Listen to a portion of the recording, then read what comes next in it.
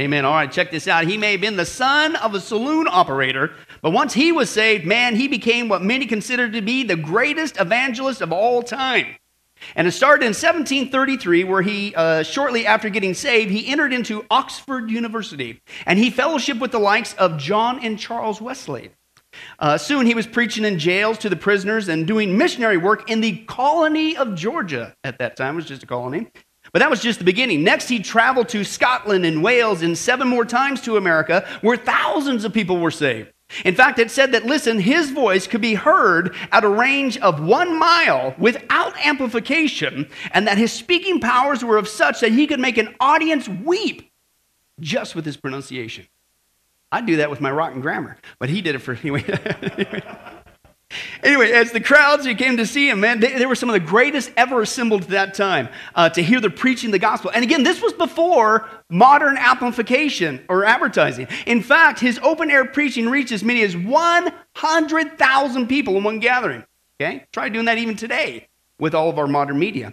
And when they came, as many as 500 people at a time would fall and lay prostrate on the ground under the power of a single sermon and get saved right during the progress of the service. Okay. In fact, in one service alone, 10,000 people were saved.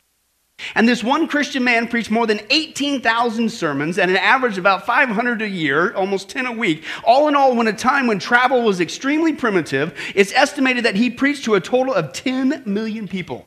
Now get this, what a way to go. On a balcony not far from his deathbed, okay, he went out there, he preached his last message of hope to an audience of more than 2,000 people. Okay, and then he died within an hour of extending the invitation to receive Christ as their Savior. Now that's a cool way to go. Okay, now his name, of course, is George Whitefield. Interesting. What a guy. Now, folks, I don't know, maybe it's just me, but I'm kind of thinking that George Whitefield, he kind of had a cool life as a Christian. You know what I'm saying? Ooh, man, that's awesome, right? Okay, in fact, so much so I would say, now that is a Christian life worth living for. Amen? Okay, that's the way to go, okay? But here's the problem, okay? This is the strange irony that I've noticed, and maybe you've noticed too, in the American church. Even though God is the same God, okay, and we're just as much his children as George Whitefield is, right? Turn to somebody and say, I'm a child of God, right? We're just as much his child, right? Here's what goes on in the church, okay? Most Christians read the Bible in one hand, then we take a look at our life in the other hand, and we go, something ain't working here. Something's missing. Something doesn't compute. Why is it that I get to hear stories about these amazing Christians like George Whitefield, and they got this amazing walk with Jesus Christ. He uses them to do amazing things, and here I am fumbling around in the dark. I don't have a Christian life worth living for. I got a life worth giving up. Okay? But folks, this is the theme of our study, and this is the great news. It doesn't have to be that way. Read the Bible. Believe it or not, folks, God's the same God. We're his children too. And so that means that a life worth living for, just like George Whitefield had, is available to every single Christian. Turn to somebody and say, and that means you. Okay? It really is. Okay? And that's why we're going to begin a new study called A Life Worth Living For. Okay? And what we're going to do is we're going to take a look at different keys that I believe, and that I've personally experienced myself, that I believe are pivotal if we're going to have an amazing walk with Jesus Christ, a fruitful walk with Jesus Christ, just like George Whitefield had, okay? And I say that because of this. Think of the timing of what we just finished up. We just finished up here at Sunrise another 30-week study on Bible prophecy. Now, you couple that with the other one that we did about a year and a half ago, that's another 50. So for those of you hooked on math and don't even own a calculator, that's 80 Bible prophecy studies, right? Now listen, believe it or not, I don't download this stuff from the internet. I don't wait for somebody to mail it to me. Believe it or not, this is God's direction. Did you know that? And having us go through what he wants us to go through, okay? So I'm sitting there going, man, God, that's a lot, right? Most churches say when you touch prophecy, but man, we've gone through it 80 weeks in a compressed amount of time. My question is why? Why, God, would you drill it into our heads through 80 weeks of Bible prophecy here at Sunrise that we are clearly living in the last days, right? Oh, I know, Bill. It's a logical conclusion. After 80 weeks of Bible prophecy, letting us know we're living the last days, the logical conclusion is this. Let's sit around and do nothing. Thank you for that great Christian entertainment, Pastor Billy. That was awesome. Play that show again. No, I know. 80 weeks of Bible prophecy, man. We're living the last days. What you do is you freak out, run to the hills, get your bug out shelter going, buy that survival gear. and check out from society. No. What do we see after 80 weeks of Bible prophecy? God, why are you drilling into our heads here at Sunrise? We're living the last days. Because what's the logical conclusion? Save as many as you can. Ship's going down. Don't get distracted. Don't put your tent stakes in too deep. This is just temporary. We know the scripture. God is not willing that any should perish, but he's willing that everyone come to repentance. So guess what? That's why we're still here. Did you know that? You have a purpose as a Christian. That's why we're not in heaven, right? Okay? How many guys are sucking air right now? Praise God you got a purpose. Isn't that neat? Right? If you're still alive and sucking air, okay, that means you're not in heaven. How many guys can agree on that? For those of you who didn't raise your hand, we'll pray for you, okay? No, okay, so that means, listen, he's got a purpose for us. And that purpose is we are left behind, not into the 7-year tribulation. We're left behind before he comes and get us at the rapture, or we should die, whatever comes first, so that we can get out there and share the blessed gospel. So that, listen, we don't get to heaven empty-handed. Now, isn't that a life worth living for? Now, here's the problem. That's why I think partly why God had us go through 80 weeks of Bible prophecy here at Sunrise. Here's the problem, okay? Unlike George Whitefield, who obviously had a heart for evangelism, hello, I think that's pretty obvious, we either as Christians don't evangelize, or when we do evangelize, we mess it up. We give people a rotten advertisement for Jesus, and the way that we do that is with our countenance. We know the right stuff in our head, but our countenance messes it up. Let me give you a scenario. I'm sure this never happens to any of us here at Sunrise. This has got to be some church way down, probably in South America is my guess, way far away. Okay? But we go around in society, we say, oh yeah, come to Jesus, he's great, he's awesome, and all week long we walk around going, or no, we say, hey, come to Jesus, he's the greatest thing ever, you've got, please try Jesus, oh, there's so much joy, it's awesome, it's great, and what do we do?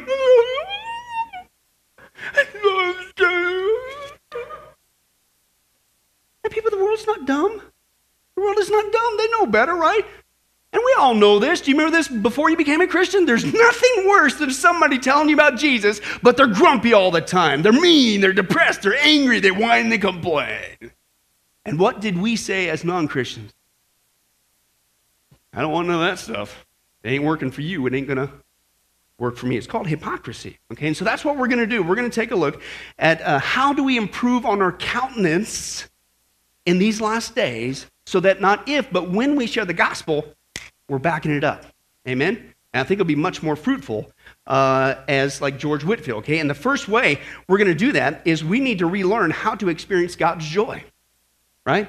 There's nothing like a great advertisement for Jesus when a Christian goes through hard times just like the non-Christian, but what do they go through it with? Joy. Oh, it's like a moth to a flame, right? And that's what we need to do, okay? And even though this is clear all of the scripture, have you noticed when it comes to experiencing God's joy, okay, people, even Christians, are always looking for some sort of a shortcut, right? Some sort of a quick fix solution instead of learning how to experience God's joy, okay? Nobody wants to take the time to discover how to obtain and maintain true, lasting biblical joy. Okay, they'd rather pop a pill to pay any price just for a quick fix, right? In fact, it's getting so bad that they've come out with all kinds of new miracle drugs. Right? Have you seen that? They're on TV, man. It's got a drug for this, drug for that. I'll fix this, right? Right? Okay? And believe it or not, folks, I want to share some with you. And just about anything you can think of, they got a drug now that will fix your problem. Let's see if you guys would be tempted to buy some of these, okay? New miracle drugs. Well, one came out apparently called Directra. And a dose of this drug given to men before leaving on car trips will actually cause them to stop and ask for directions even when they get lost. Ladies, who couldn't use a dose of Directra? Right? That's awesome. But here's another one, Projectorol. Men given this experimental new drug were far more likely to actually finish a household repair project before starting a new one. Huh? Projectorol gets your prescription today. Or, hey, Complimentafen. In clinical trials, men were actually able to notice that their wives had a new hairstyle. You get it? Don't do what I did when I first got married. And it was literally that first week of getting married, right? After we got married, we got back from the honeymoon, and then Brandy decided to get this new hairdo, right? But she got one of those perms. And ladies, what happens when you first get perms? It's just this giant curl ball, right? Or at least that's what happened to Brandy. Man, she's probably watching online. But anyway, so she comes in through the door, and I'm a young dummy. And instead of giving her a compliment, I literally said this, I go, what happened to your head? I need some Acetaminophen. You know what I'm saying? I just don't do that. Wow, that was a rough week. Anyway, Viagra suppressant. Men pay attention. This is a good one. Upon taking this drug, women were reported to be able to resist any and all shopping urges, no matter how good that sale was. You could save some cash by investing in Viagra suppressant. Or extra strength Sporticon. This drug had the strange effect of making men want to turn off televised sports and actually converse with other members of the family. Right? Hang on, we made it through the Super Bowl, but anyway. And Liticillin. This drug caused men to actually lower the toilet seat without having to be told. Ladies, you could use some Liticillin. Or antibiotics. Parents, pay attention when administered to teenage girls. This drug is highly effective in improving grades, freeing up phone lines, and reducing money spent on makeup. That's right. If you just get antibiotics. And St. Mom's Wort. Listen, it's a plant extract that treats mom's depression by rendering preschoolers unconscious for a total of 6 hours.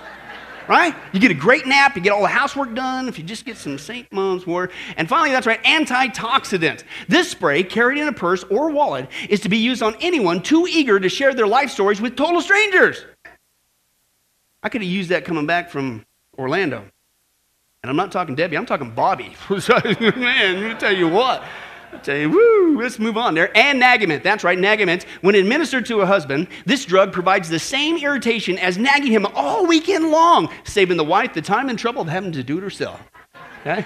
Get the job done, you can get other things done, it's awesome, okay? Now, let's be honest, folks, if those drugs actually did exist, the trend in today, how many people would actually probably at least buy one of those things, right? I know I could use some Acetaminophen, okay? But here's my point, folks. Deep down inside, we're Christians. We know this. You've heard the phrase, you can't buy happiness. But guess what our problem is? It doesn't keep us from trying.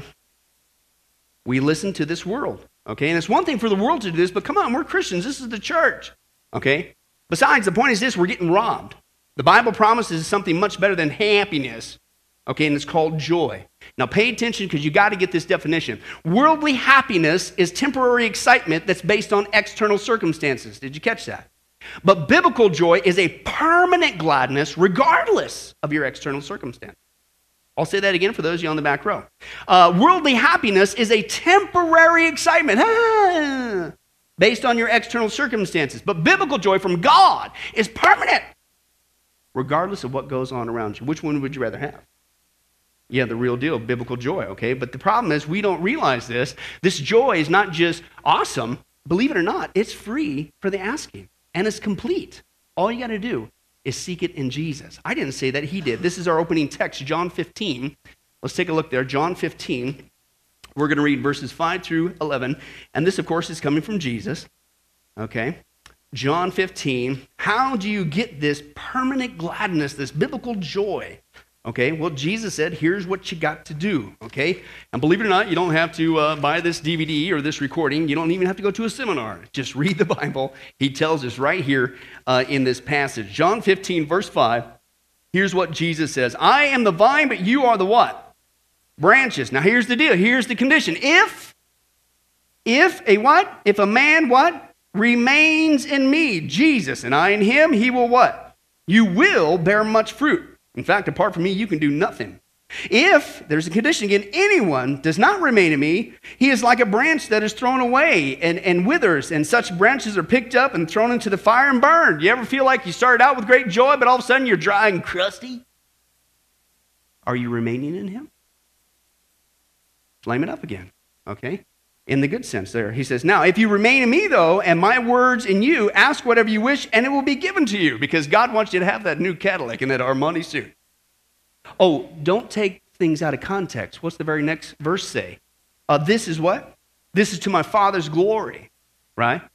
If it's in concert with God's will, if it's for his glory, that you bear much fruit, showing yourselves to be my disciples. Now, as the Father's loved me, so Jesus said, I have loved you. Now, remain, he says it again, remain in my love. If you obey my commands, you will remain in my love, just as I've obeyed my Father's commands and remain in his love. I've told you this to torture you, because we all know following Jesus is just, oh man, he's always trying to ruin our fun. Now, what's he saying? He said, I have told you this, that my what? Joy, my joy. What? We could stop right there. Did you guys ever, have you read it? I haven't found it in the scripture yet. When you see Jesus walking around, he's all grumpy. Jesus gives us his joy, not the world's, his joy. It's an amazing thing, okay? And listen, so that my joy may be in you and that your joy may be, what's the word there? Complete. Okay, this is an amazing text, and Jesus gives us the answer to the question, how do you get this permanent gladness regardless of your external circumstances? He says it's when we simply, Christian, listen, come to him, not just in salvation, but if you continue to come to him and remain in him and his love and keep his commandments, which is showing that you love him, I'm going to give you something really cool. I'm going to give you my joy. Not the world's joy, my joy. Okay, why? He says, in fact, I'm not just going to give it to you, I'm going to give it to you complete. Now, what's interesting in the Greek there, it literally means to be made full or literally to the top. I mean, the idea is just, I'm going to give you so much of my joy. You just remain in me, Christian. You just abide in me. You just get busy loving me. I'm going to give you so much joy, you can't even contain it. Anybody want that? Okay, yeah, okay. But so that's the question. Let's take stock. How are we doing? Are we remaining in Jesus? Are we abiding in Jesus every single day, not just when times are hard? Are we filled to the top with joy, or are we still scraping the bottom for happiness? And can I tell you something? Again, don't miss this study. It's not just about us being joyful. If you're not full of joy, Jesus' joy, how's that affecting your witness? Oh, you might say the right Bible verse, but how's that affecting your witness? See, that's the other half of this. It's not just about us, it's about the lost. So if you and if we take stock of the American church today, I think we'd agree, sometimes you look across the spectrum. Again, not here, this is in South America apparently. It looks like we've been sucking on lemons and sour pickles and prunes. Come to Jesus, he's great. Not a good advertisement, okay? So if we're going to experience God's joy in these last days and be a positive witness, a life worth living for like George Whitefield, I think we better take a look at some ways that the world tricks us and seduces us into seeking this temporary happiness that never lasts, instead of just simply abiding in Christ and receiving his joy. How about you? Okay, good answer. We're going to do it anyway. The first way we get tricked is this. We are tempted by the world to seek happiness in things instead of joy from the King. Can I tell you what that is? It's called idolatry. Seek happiness in things. You make something your idol. This is it. This thing, not God. This thing will make me happy. And that's your first downfall. And the first thing that this world tempts you and I to seek happiness in instead of biblical joy is perfect comforts. Because we all know, man, just go shopping, right? You just go shopping, man. You get that new doodad, that thing, and everything's great in life, right? And believe it or not, folks, this is what we do, okay? Instead of receiving a permanent joy in Jesus Christ, this world tempts you and I to seek for temporary happiness in all the new frills that this world has out there. It's called material goods, right? You just buy this thing. It's going to be awesome, okay? For instance, we actually will say stuff like this. Even as Christians, I've heard it. Well, the reason why I'm grumpy is because I'm not happy as a Christian. But you know what? Instead of listening to Jesus and just abiding in him every single day, remaining in his love, I'll be happy when I get a new car.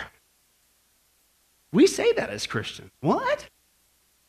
You know, we just get a new car, right? Just a new car, because you got to get a new car, right? It's got that new car smell. Yeah, isn't it awesome? Yeah, until what? About 2-3 months later, what happens? Here comes the French fries. Here comes the stale Coke. Here comes that apple rolling out from underneath the seat that you forgot the kids did in the back seat, and now it looks like some shrunken head thing, and it's creeping and it's stinking and all tries. Okay, yeah, granted, a new car in the beginning. Hey, it's cool, it's right. But the new car smell fades away. So guess what? If that's where your happiness is in, it fades away too, doesn't it? That's the seduction. Okay, but then we say, no, I'll be happy when I get that. No, a new wardrobe, a new outfit. I just got to get that new shirt, the new blouse, whatever, and I'll be snappy, and I'll be happy, and that even rhymes. And it'd be great, and it's right. Well, how many guys have noticed you got that new blouse or that new shirt, but the first time that you ate greasy popcorn, right? Or you went out to eat, and you just had to have that spaghetti on that white blouse, right? What happens? It starts to wear out, right? Your clothes wear out. So guess what? If that's where your happiness is in, it wears out too. It doesn't last. We don't even stop there. We say, no, I'll be happy when I get that new apartment or the new pad or the new house or whatever it is, okay? But yeah, granted, just like with the clothes, just like with the car, when you first moved into that new place, that carpet was snappy. That was happening. It was bright. It was clean. And 3 months later, what do you got going on? Watch out for that spaghetti. Watch out for those French fries. 900 stains. Honey, let's go buy some throw rugs. Right? It starts to fall apart. So if you put your happiness in that, guess what happens? It falls apart too. It's funny, folks, but this is what we do. And again, don't get me wrong. There's nothing wrong if you praise God, God bless you with a new car. I'm not saying there's nothing necessarily wrong with that. I'm not saying if you got a new wardrobe or outfit or whatever, you can't enjoy that, okay? I'm not saying if you got a new pad, a new apartment, a new house, I'm not saying you can't enjoy that. Listen, but don't make the mistake of placing your joy in them. Why? Because perfect comforts don't last forever. And God wants to give you something better than that. No matter if you ever get a new house, new car, new anything, if you've got nothing, you can still be joyful in Jesus Christ. And this is what Habakkuk said. You talk about the ultimate bad day. Okay, chapter 3, verse 17 through 18, he says this, listen, even though the fig trees have no blossom, there goes crop number one. Even though there's no grapes on the vine, there goes my security blanket. Right? Even though the olive crop fails, oh man, there's my backup plan. I got nothing. Listen, even though the fields lie empty and barren, I ain't got nothing. And then if you thought it was bad, check this out. He says this. He says, even though the flocks die in the fields and the cattle barns. Wow, is right. I don't even have cows anymore. No crops, no cows. It's a bad day. So, and yes, right. And so, there's my justification as to why I can walk around as a Christian being an absolute grump. Because, hey, you can't excuse it, right? Because I ain't got nothing. I don't have any of these creature comforts. Watch what he says. This is awesome. This is way better. Yet, I will rejoice in who? Where's your joy? It's in God. In fact, I will be joyful in the God of my salvation. I've said this before, and I'm getting ahead of myself. You having a bad day? You a little grumpy as a Christian? Every day, do this 5 times a day. This will change your countenance. Look in the mirror and say, Jesus Christ, thank you for saving me from eternal damnation in hell. Oh, by the way, you'll probably forget about it shortly after. So about 10 o'clock, go back, find a mirror, even at work, and look in the face of Jesus Christ. Thank you for saving me from hell. Yeah. Do it again at noon, do it in that afternoon, and before you go to bed, Jesus, thank you for... You got to pay somebody to slap the smile off your face. Because that's where you get the joy. It's in the God of yourself. What did he save you from? Not just to, what did he save you from? And that's what Habakkuk says, man. He says, listen, even though I got no crops, he says, even though all of a sudden there's no cows, and that's bad. He said, I can still have this joy, okay? And this is what he's talking about, guys. He's saying, listen, there's no way that comforts last forever. Comforts come and comforts go, and so does trying to find happiness in them. But if you would just seek joy in God, no matter what you have externally in your so-called comforts, doesn't matter, does it? You can have joy. So I ask you, which would you rather have? Happiness or joy? And it's not just about you. How's this affecting your witness? So choose joy. The second thing that we're tempted to find temporary happiness in, instead of permanent gladness, joy in Jesus, is a perfect future. Right? Here's the next dangling carrot. And this is what they do. They trick us in the world, even in the church. Instead of receiving a permanent joy in Jesus Christ, the world tempts you and I to seek this so-called happiness in a fortunate vocation. And what we say, we put ourselves, I can't be happy, I can't be joyful now. There's just no way, it's impossible. But you know what? I'll be happy when I get that new raise. Won't that solve all the problems? If I just get that new raise, get some extra cash, everything comes. How many guys learned this one? Okay, fine. Praise God, you get a new raise. It doesn't take long for it to get eaten up by the new bills. Right? And so guess what? If that's where your happiness is, it gets eaten up too. Then we'll say this, okay, forget that. I need something even bigger than that. I don't need just a new raise. I'll be happy when I get that new job, right? If I just get that new job, everything will be great. I'll leave all that stuff behind, what was going on there. And then that's when I can be happy. That's when I can be a positive witness for Jesus. I just need a new job. How many guys ever left one job that granted might have had a challenging employee or employer, and then you left it and you got a new one, but now you got two. Boy, are they dragging you down. And it ain't all it was dreamed up to be. And so guess what? You put your happiness in that, your happiness gets dragged down too. It doesn't last, okay? And again, there's nothing wrong if you got a raise, praise God. Got a new job, if God's truly leading you in a new direction, nothing wrong with that. But the problem is, don't make the mistake of placing your joy in them. Why? Because perfect futures don't last forever. And this is also what we see in the scripture. James actually warned us about this. Don't do this, Christian. In the future, if I just get this new job, I just get this new... No, he says, no. James chapter 4, verse 13 through 14. Come now, you who say, today or tomorrow, we're going to go into such and such city, and we're going to spend a year there. We're going to carry on business. We're going to make money. We're going to get a new job, and we're going to get a new raise, and life will be great. He said, excuse me? He says, you don't even know the least thing what's going to happen tomorrow. Oh, by the way, what is the nature of your life? What is your life? You're really but a wisp, a vapor, a puff of smoke, a mist that's visible for a little while, and then poof, disappears, the Amplified says, into thin air. Wow. That's pretty intense. Now, folks, if we're honest with ourselves, granted, the Bible's very clear. We don't even know if we're going to be alive tomorrow. Okay? Let alone go to work tomorrow. And granted, I realize that news for some workplaces is great news. I'm not going to work. Okay, but that's not my point, okay? If you keep, Christian, projecting your so-called happiness and a so-called new future, you might just wake up one day and discover your new future disappeared in the thin air. And so guess what? Your happiness disappeared too. The Bible says there's something better. Because here's the truth. Employment comes and employment goes, amen? And so does trying to find happiness in that, okay? But if you would seek joy in God, listen, Christian, you could still be joyful. Even if you never get a raise. Even if your job never changes. And how would that radically change your witness at your vocation with your boss if you remained loyal and joyful? It's not about us. The third thing we're tempted to find happiness in is what's called a perfect trip. Because won't that solve all ills? The reason why we're all so grumpy and we're bad witnesses for Jesus, because we just need a trip, right? And that's what they say. No, it really can't be that easy. I mean, are you serious? Just spending time with Jesus, remaining in Him every single day, falling head over heels in love with Him, maintaining that first love. Is it really that simple? No. You need to spend some cash. And here's what you need. We'll fix you up just like those miracle pills. What you need is you need a fancy vacation. No, you need a fabulous move. And so we go right on down, following that dangling carrot. We'll say stuff like this. I don't know if you've noticed this or not, but we'll say, no, I'll be happy when I get to the new vacation. Yeah? Oh, man. Okay, I'm grumpy now. I'm all depressed. And I know I'm a bad witness. But once we get to Disneyland...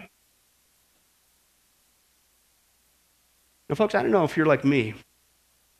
I've been to Disneyland. I've been to Disney World. Okay? But after about 2 days, Mickey Mouse starts getting on your nerves. Right? 3 days of $14 popcorns at a pop and $9 Cokes, so you get kind of goofy. In fact, you want to find Goofy and choke him behind the bush. It wasn't me, that was Brandy. No. But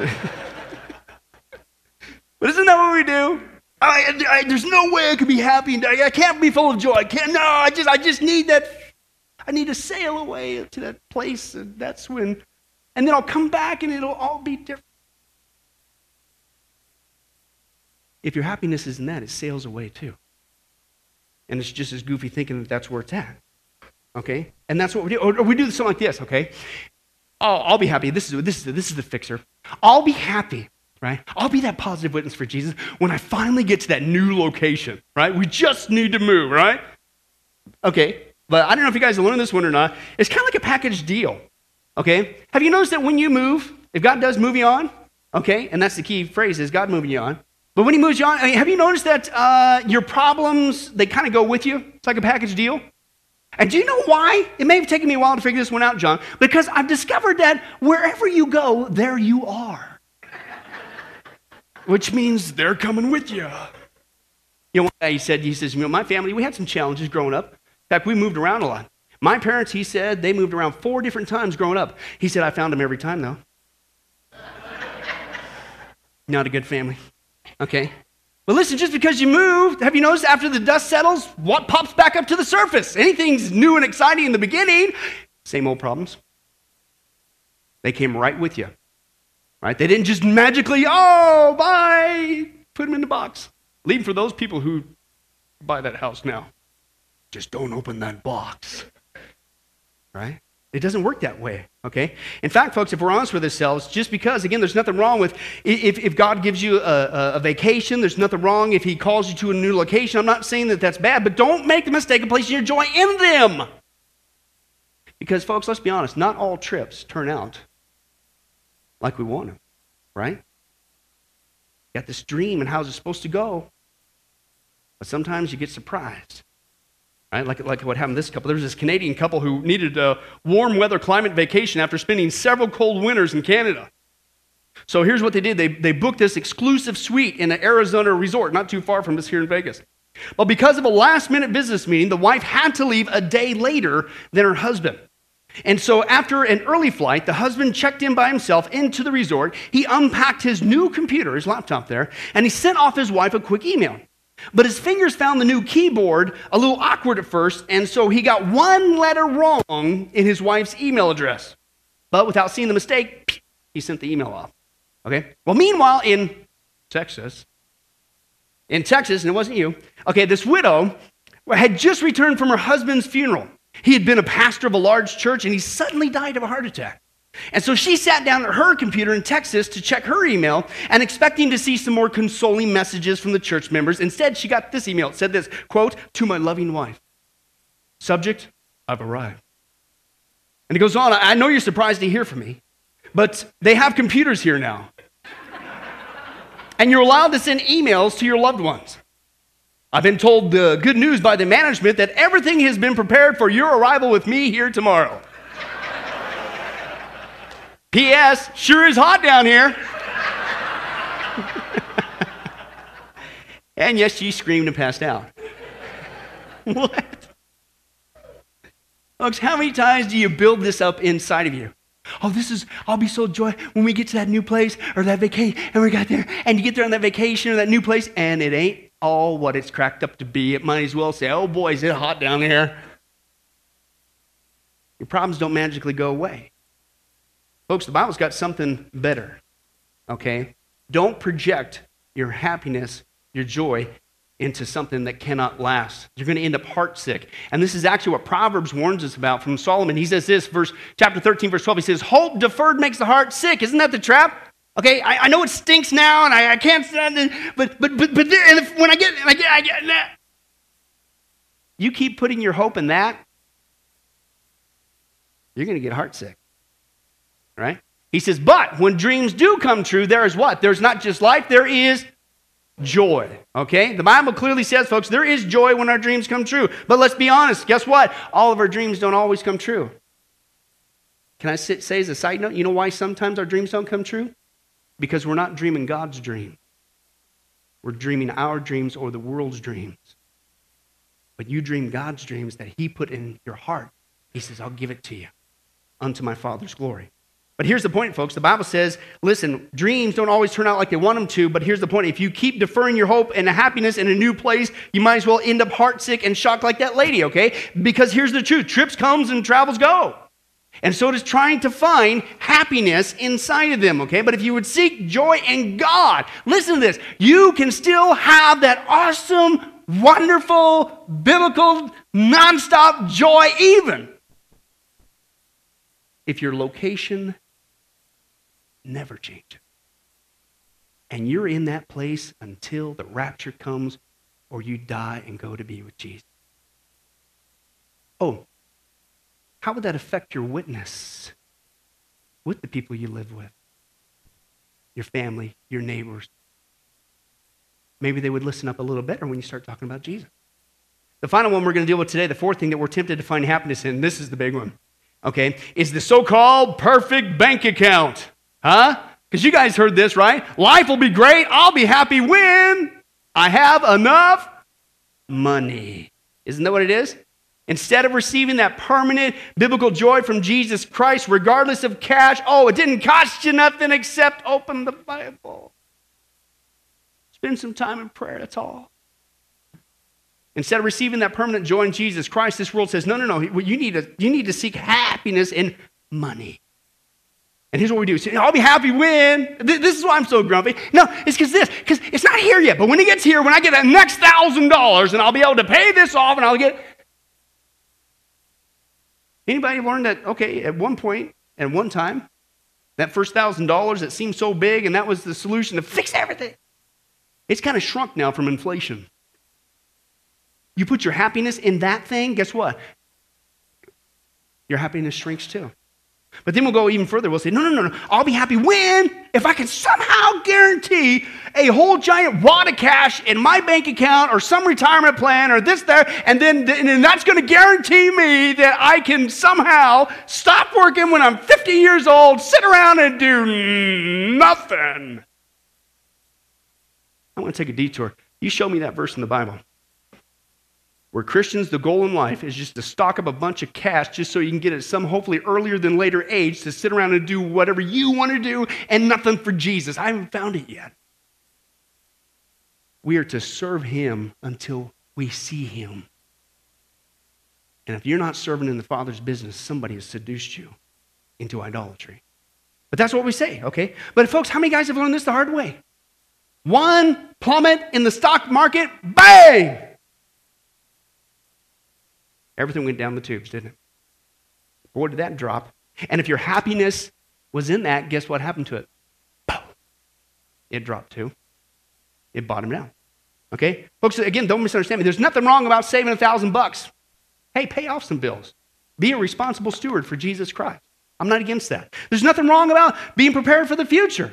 Scripture talks about that. I'm not talking there's anything wrong with the retirement plan. I'm not saying that's not my point. The problem is don't make the mistake of placing your joy in them.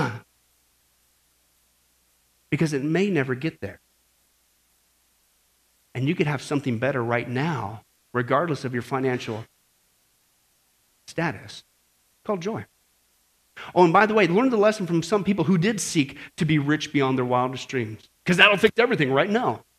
I'm going to share with you, folks, the fate of the world's richest men. You tell me if this gave them biblical joy. And this is actually what actually happened. True story. In 1923, a very important meeting was held at the Edgewater Beach Hotel in Chicago. And in attendance were the 9 world's most successful financiers, men who have found the secret of making money. Right? So these guys had been oozing full of joy. Decades later, let's see what happened, true story, to every single one of these guys. The president of the largest independent steel company, Charles Schwab, died bankrupt and lived on borrowed money for 5 years before he died. You get some? And it went away. Right? Another one, the president of the largest utility company, Samuel Insull, died a fugitive from justice and penniless in a foreign land. Got into trouble and lost it all. Okay? Another guy, president of the largest gas company, Howard Hobson, he went insane. Not with joy, by the way. He went insane. The greatest wheat speculator, Arthur Cotton, he died abroad insolvent. The president of the New York Stock Exchange, Richard Whitney, spent time in Sing Sing Penitentiary. The member of the president's cabinet, Albert Fall, was pardoned from prison so he could die at home. The greatest bear on Wall Street, Jesse Livermore, died as suicide. The head of the greatest monopoly, Ivan Kruger, died a suicide. The president of the Bank of International Settlements, Leon Fraser, he also died a suicide. And yet, what's the world tell us? If you just have enough money, no. And even if you could, even if I didn't even get to talk about that, right? Let's say God does bless you, because God does sometimes bless Christians, right, with that ability. Praise God. We're supposed to channel it for his purposes, by the way, not for the 19th swimming pool. Read the scripture, 2 Corinthians. Okay? But even if he does, have you noticed?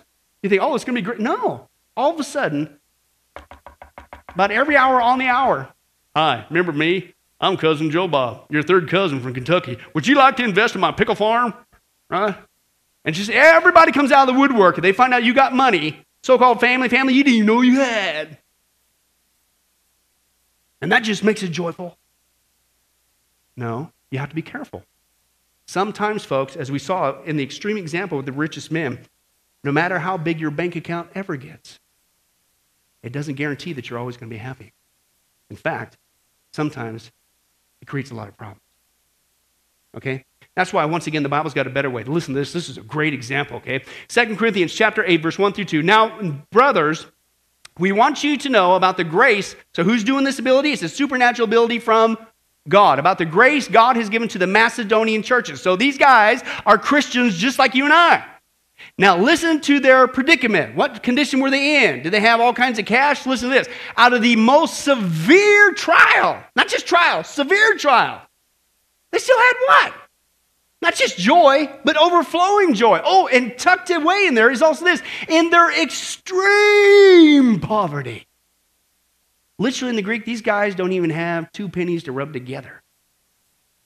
He says, yet it still welled up when it came time to give to the things of God in rich generosity. Here's Christians who are not just in trials, just like you and I, but they're in severe trials. Here's Christians who literally, it means there, I don't even have 2 pennies. I only got 1. But you know what? I love Jesus. Here you go. I'll give it. He's given me something better. He's given me heaven. He's rescued me from eternal damnation in hell. Oh, by the way, he's given me his word, and every day I can abide in him, and he in me, and he gives me something that no amount of pennies could ever buy.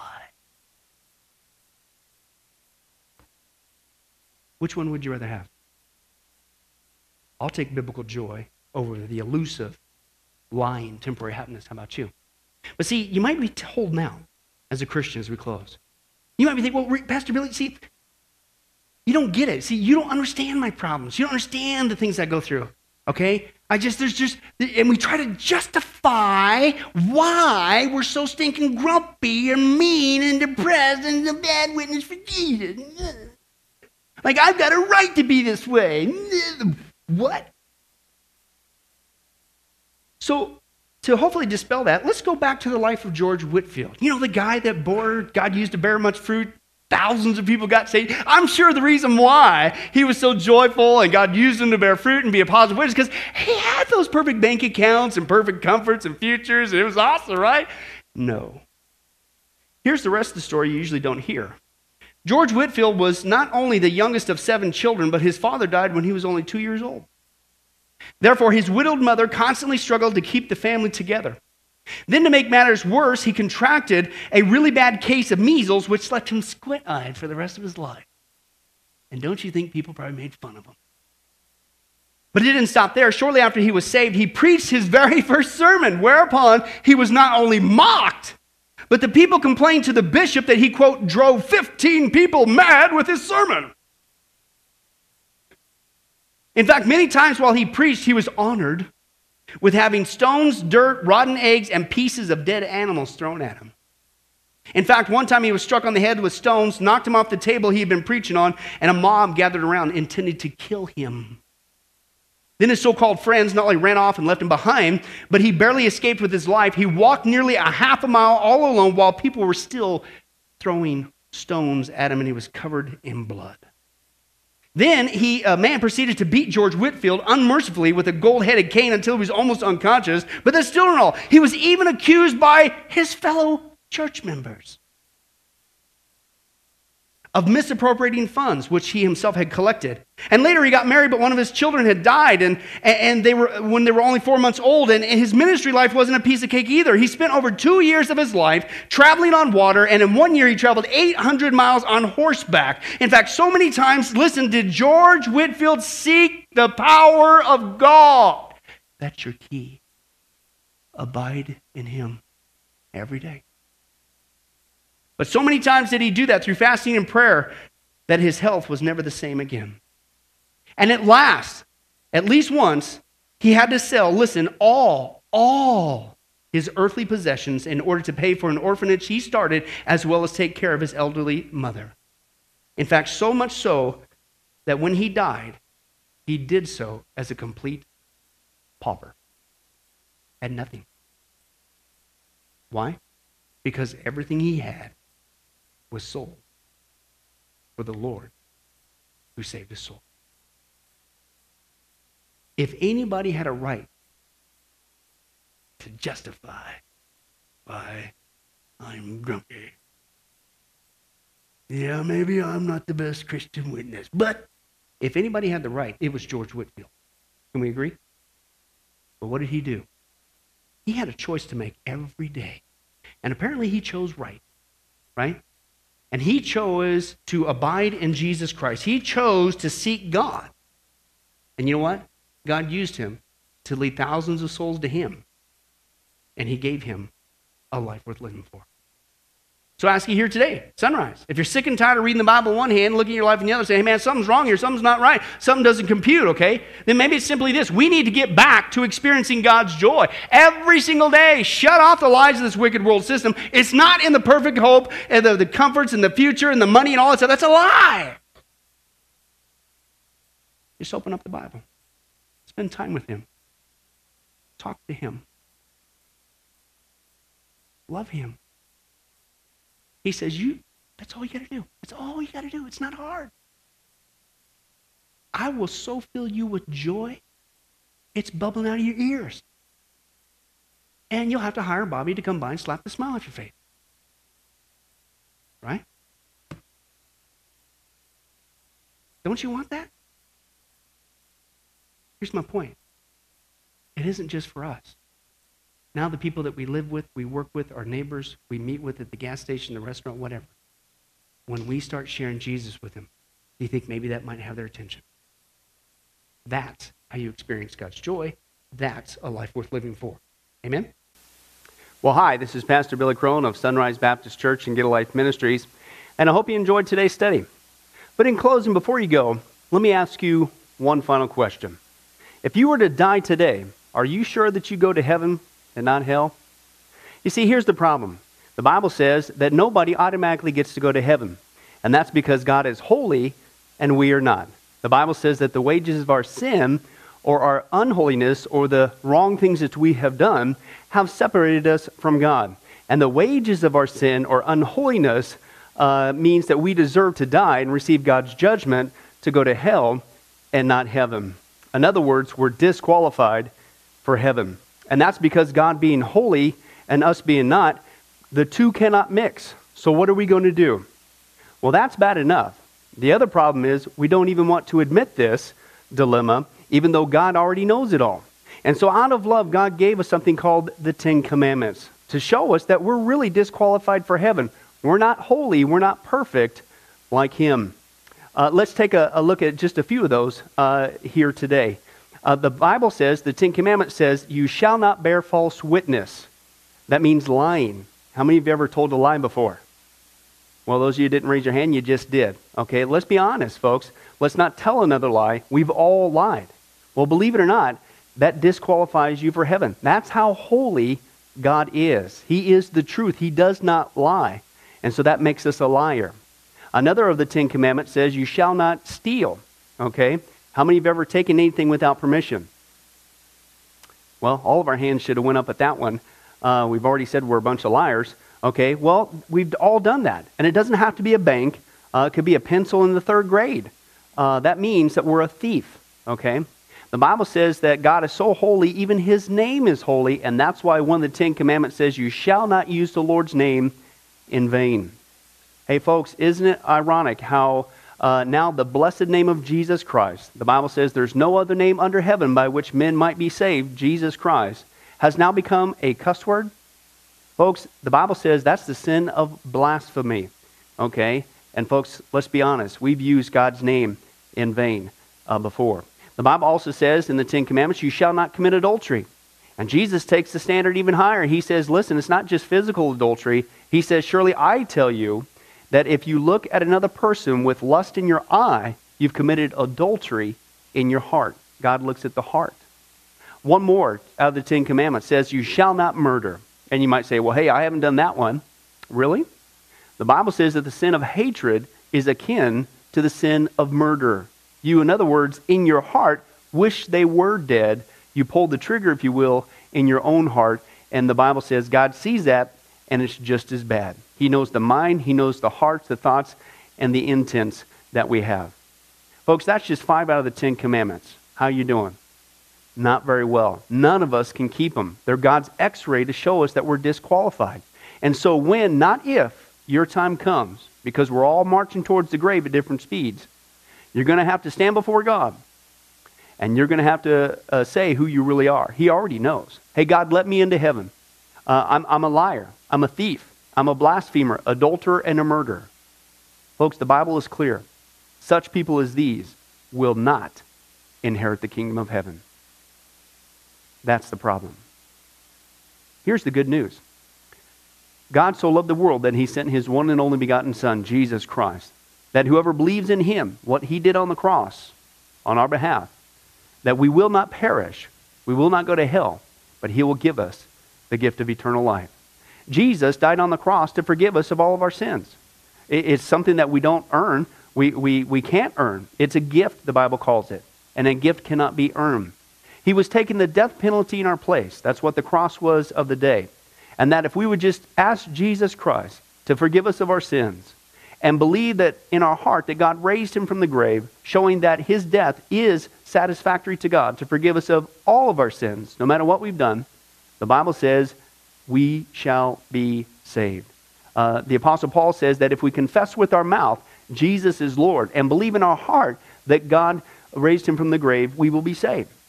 Let me give you a common analogy of what God's doing and what he did for us with Jesus dying on the cross on our behalf. In life, we know that people can be sentenced for a crime to where they're actually on death row. The courtroom scene has completely finished. The gavel has already sounded. They are going to jail, and they're just awaiting their time before they go to the death penalty. As they're sitting there in the jail cell, it's a proven fact they did what they did. Everybody knows it. They're just waiting for that time for their number to come up, so to speak, and walk down that hall and be executed. There's nothing they could do to reverse their crime. No amount of good works in that jail cell can reverse what they've done. It's too late. It's over. But believe it or not, there's one way that people even today can get off of death row. And that's if the one in authority, the governor, if he were to, out of mercy and kindness, nothing that the person did, because they don't earn it and they don't deserve it, and they can't earn it, if he would grant them what's called a pardon, out of the kindness of his heart, he has the authority to grant them a pardon and absolve them completely of their crimes against the state. And did you know that there's actually been people that this has happened to, that the governor, out of mercy, has granted them a pardon as a gift, and they've gone down to the jail cell and handed that person, extended it through the bars, here, I'm granting you a pardon. If you would just receive it, you can go free right now. And did you know that there's actually been people who've said, no, I don't want your pardon. And so what happened is, of their own doing, even though they had a way out, they still had to go to the death penalty. Folks, can I tell you something? That's what God did for us with Jesus dying on the cross. He sent his Son to take the death penalty in our place. God has the authority to grant us through Jesus a complete pardon. And every day that you're still alive, God is extending to you spiritually this pardon. But a pardon does you no good unless you reach out and receive it by faith. Won't you do that today?